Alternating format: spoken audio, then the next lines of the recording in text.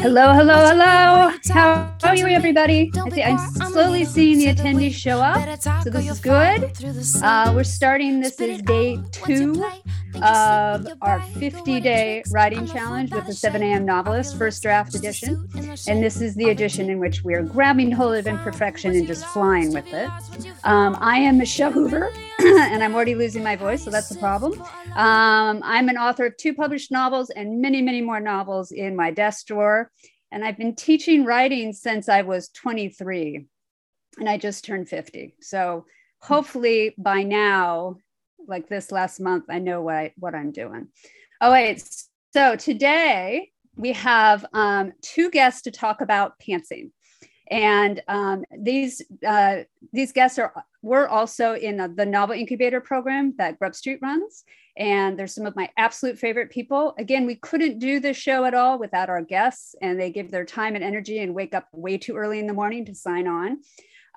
So first off, we have Lissa Franz. And Lissa holds a master's degree in creative writing from Boston University, and she's a graduate of the Novel Incubator program.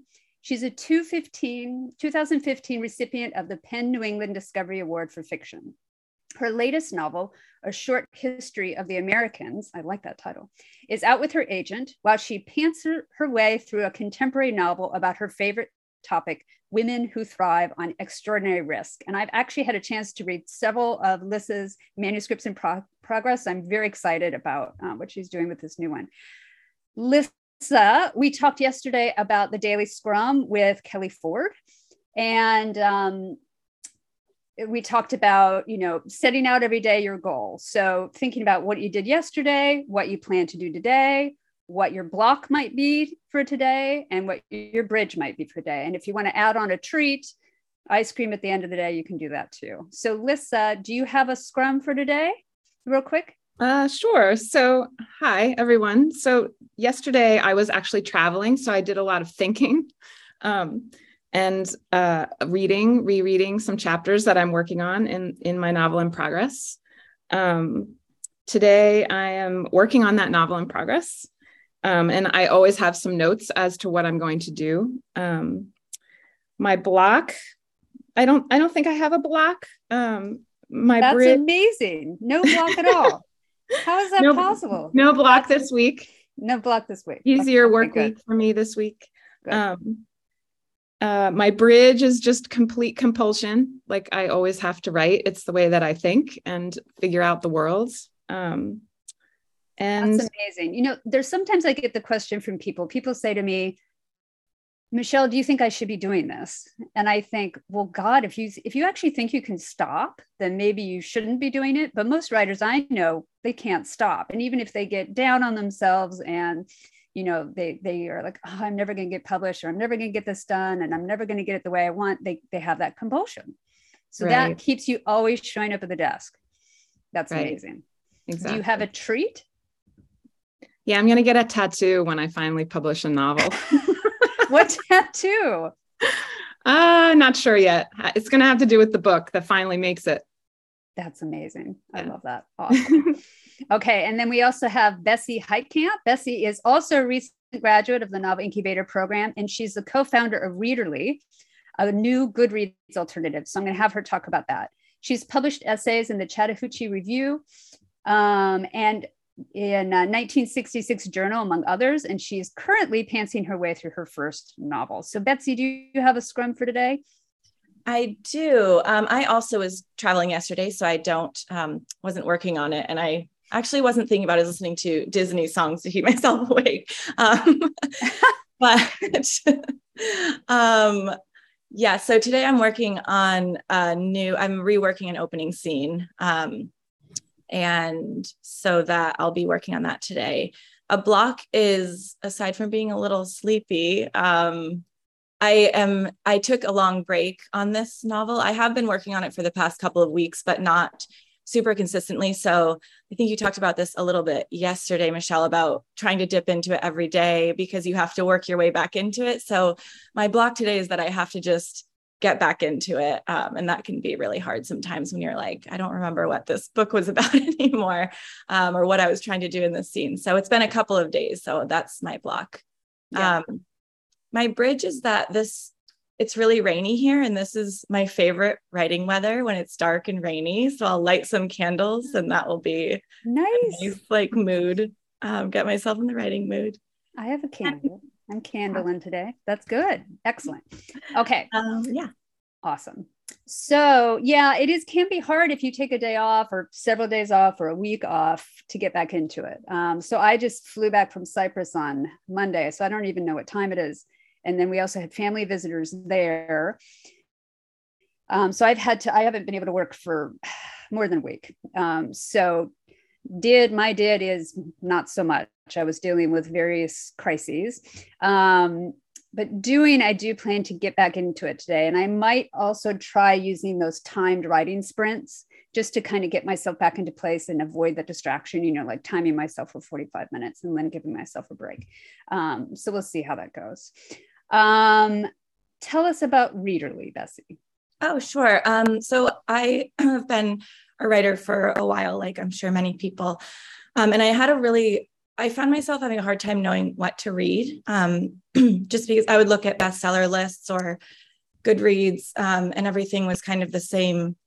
I found this very similar genres. I wasn't finding books that really resonated with me until I started going to until I went to grad school for writing and met other writers. And anyway, so I wanted to build something that helped you find more than just bestsellers, which I think kind of dominate bestseller lists and social media where you're finding a lot of books now. So it's actually quite different from Goodreads. We call it an alternative, but it's a book discovery platform, completely independent. And yeah, should check it out. So exciting. That's so awesome. Because Goodreads has some problems, right? Yes, they're owned by Amazon. Mm-hmm. And so we're trying to bring people back to that more organic style of finding book recommendations from people that are similar readers to you, similar thinkers, unearthing like hidden gems and just finding more interesting stuff. Backlist books too. I think they get forgotten about when we're talking about new books all the time. So it's fun to see what people are actually reading and not just what marketing is telling you to read. So and that's readerly.com that people can go and find it. Yes. Right. And it's Readerly in the App Store. Reader. Oh, in the App Store. Yes. Right. All right. Okay. So we're talking about pantsing today, and I'm going to start with Lissa to talk about her pantsing process, how she defined what pantsing really is, and why she thinks it's useful, and even if there are also any problems with pantsing. So Lissa, go for it. Hi. So, when I think of pantsing, so I'm definitely like the biggest pantser ever.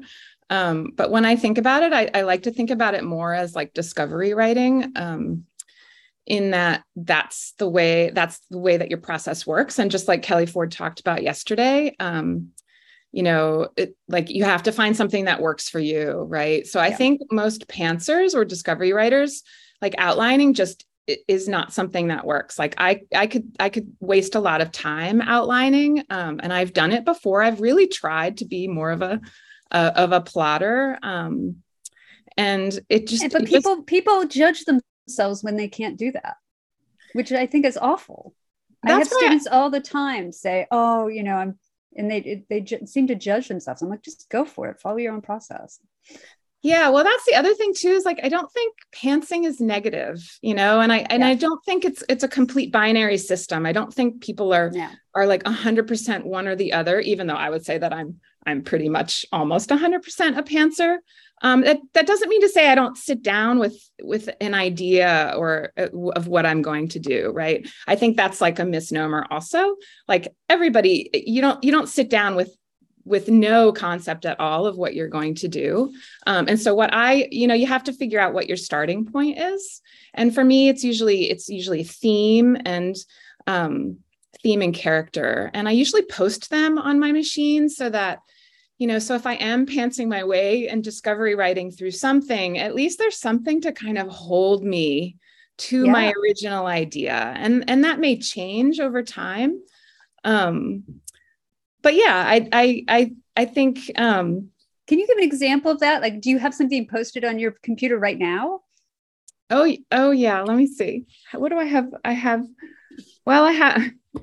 describe, don't explain is on my computer, which is sort of a show, not tell. But usually I just have my theme. So my theme in the novel that I'm writing now is risk.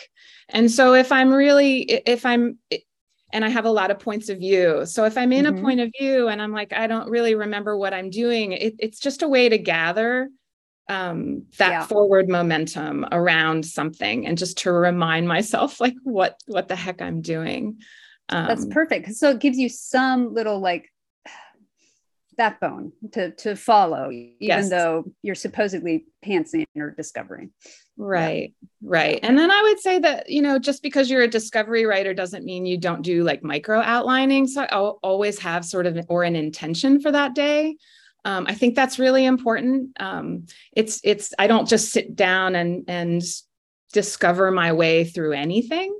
I definitely do a little bit of micro outlining and from a day to day, and maybe that's like the daily scrum. So I definitely sit down and think through all of that when I discovery write. But some really cool things happen when you discovery write, I think. And so that's where, I would use these terms like magic, and it's definitely like when I get into that zone of discovery writing, it's my favorite place to be. And I think really surprising things happen for me when I do that, as opposed to trying to follow some outline that I've made 3 months ago. So whether it's like word level, sentence level, event level, some really interesting things happen for me when I write that way. They say that if there's no surprise for the writer, there's no surprise for the reader. And that can kill a novel or any writing project at all, actually. So I think you do have to leave yourself open to discovering. And I do, I work with a lot of people that do like whole spreadsheets of plotting and stuff. And I worry about them a little bit, that they're kind of holding themselves down into that. And so I always think it's always in progress. You can always move everything, just kind of keep it open. And it also reminds me, have either of you read If on a Winter's Night a Traveler by Italo Calvino? I don't know if anyone in our listeners, but anyway, it's a wild novel and I highly recommend it. And there's a writer in the novel and he talks about how his hands get in the way of his brain being able to just translate stuff into the page. I mean, he's just trying to like open up an absolute venue that has no blocks whatsoever, that pure creativity, the pure pantsing. And I've always remembered that image and that desire that we have not to have to go through our hands in order to get something to the page. All right, Bessie, for you, what is pantsing? Oh, and by the way, before I do this all the time, I ask people to speak and then I interrupt them. We do you can ask questions in the Q&A and it looks like we've also got one in the chat, which is totally cool. And we'll try to get to them today too. Okay, go ahead, Bessie. Yeah. So pantsing, I really like, I've never thought of it as the term discovery writing, but I think that's a really nice way of thinking about it because I was also very judgmental. I've always considered myself kind of a disorganized person, but I think I prefer the term creative and I have to follow where my mind goes and I am not a huge planner in anything ever. So before working on this novel, which is my first fiction since I was very little, I was exclusively writing essays, nonfiction, where I know yesterday you talked a little bit about the raw material that writers need to create to then write the book. And I had that raw material from life, whether I was researching someone in some ways, or writing about my own life. So writing fiction was very overwhelming when I started. The fact that I had a blank page I had to invent all of it. So I kind of came into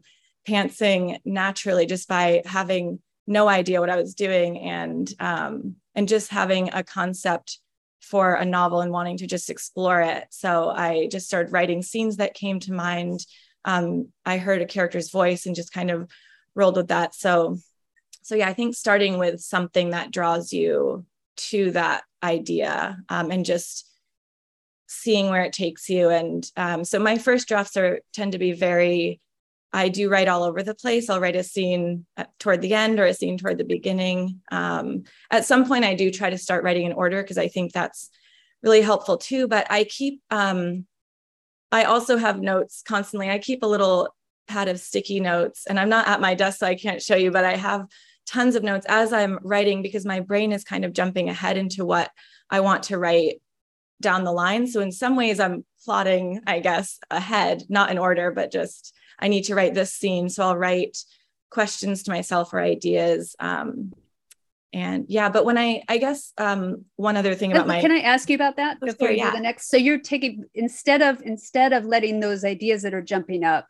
take you away from what you're doing, you write it on a sticky note. So you're like, okay, I'm not going to jump there right now because that would be difficult and that would take my mind off what I'm doing. That's perfect. That works very, very well. And then I can refer back to them, like Lissa was saying, just having that theme up there, because I do find myself kind of forgetting, getting lost and getting pulled in a direction, and looking up will be like, oh yes, I'm working on this. This is a big theme I need to keep in mind as I'm writing. And it's really helpful to do that. Yeah. Right. So just like Lissa's risk.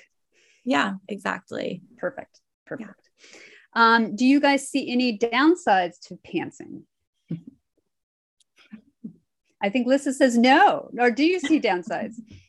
I do. I think there's some downsides to it. I think I've had to come to terms with the fact that I'm just a voracious overwriter, and that a lot of what I write will be cut. So I finished a big revision, and I work in Scrivener. So somebody's asking in the chat, how do you organize? And I really recommend Scrivener for pantsers because there's a lot of ways to keep notes within what you're doing. And you can kind of see what's happening.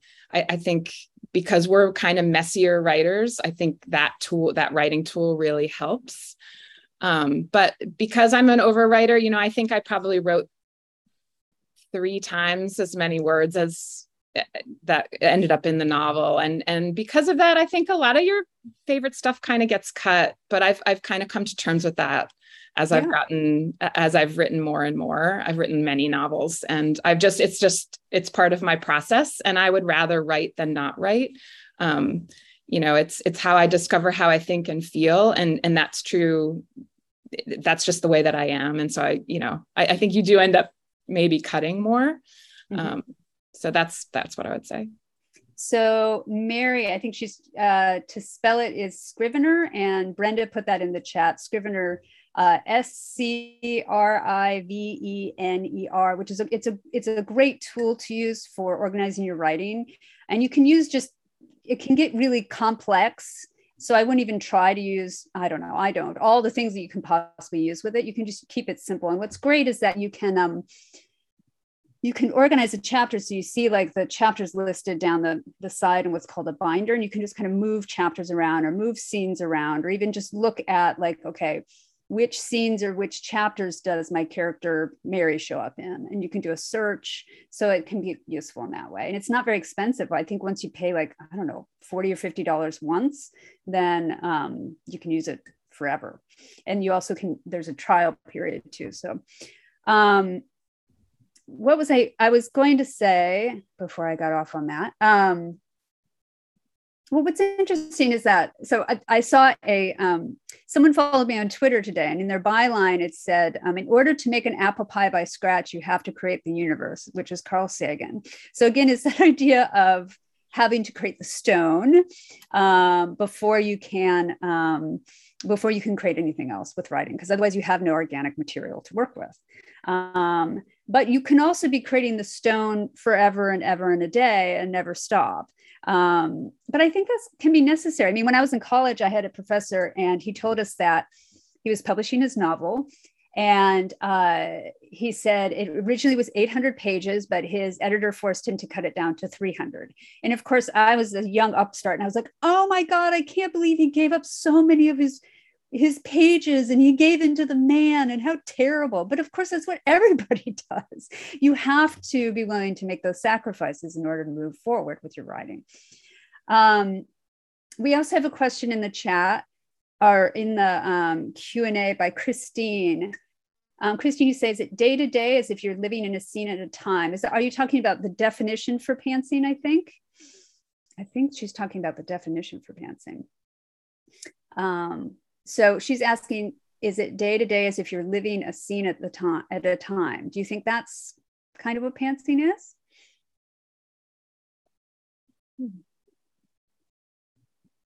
You flummoxed them, Christine. They're completely flummoxed. I think it does. I think pantsing can keep you awake to the present scene. More so. So when you talk about living a scene at a time, day to day, I think that's the benefit of pantsing, because instead of thinking, I need to write this next scene, I need to write to the end, I need to focus on this, you actually are inside the scene and sitting inside the scene and enjoying it and getting that pure process and really sinking your teeth into the moment, into the character. So I do think it's kind of like that. Yeah. And then we have another question from Jane, who's one of our Incubees. What can a writing group critique partner do to help a pantser? That's a good question. Do you guys have any idea? Yeah, I think there's just, any kind of accountability is great. I'm an overwriter, so I don't have trouble with, goals and word counts and all of that. But I think just, with my writing partners, just doing check-ins and maybe setting intentions is really great with, like I'm going to have this draft done by, Christmas, which is an intention I just did with a writing friend. Christmas is a great deadline. I always have Christmas as a deadline, and then I make it to the end of January. Yeah. Bessie, how about you in terms of how that can work? In terms of how a writing group of critique partner can work, because your incubator year is actually still meeting. Yes. And working together. So do you think that's helpful in terms of your process and even in terms of supporting pantsing? Yeah, I mean, I agree. The accountability thing is huge. And I have an accountability buddy right now that we just send each other what we've done that week. We don't even necessarily have to read it, but it's just helpful to have a place to send it. And I think having just come off of the incubator where I had a lot of accountability, there was no not writing. It was very easy to kind of slip back into, I can take a break. And so having someone to send something to, even if they're not reading it, is very helpful. And then we're starting, starting to get back into sharing pages, which is always helpful too. So if you're exploring a new scene, even if you're not sure how it fits in, having people to just give you feedback, knowing what you've written is always really helpful too. Excellent. And I kind of hoped, I'm trying to figure out how to do it on Substack, of how people can talk to each other and meet each other and even possibly use each other for reading partners.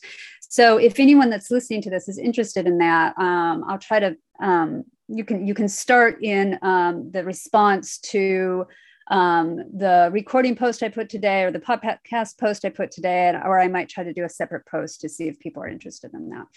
Because it can sometimes be really hard to find people, and people can get really isolated. And that's why the Novel Incubator has been good for us. But we've got other people. We've actually have people all around the world that are listening to this right now that feel like they're working completely alone, and people might not even know that they're writing. Lisa. Yeah. So it's also really helpful, I think, to find somebody and just somebody who makes you talk about what you're working on. And I've always resisted that. I'm a very true introvert.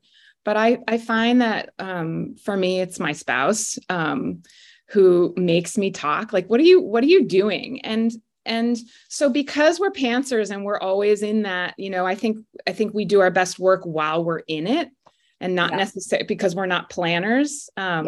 It's really helpful for somebody to say, but what is it about? What are you doing? And what is it about? And actually talking about it can help a lot. So it doesn't have to be another writer, really. You could have a really good friend who asks those questions of you as well. So absolutely. They can sometimes be the best, actually, because they don't have any writer biases, and they're hearing your ideas as, like, my mom is one of my best.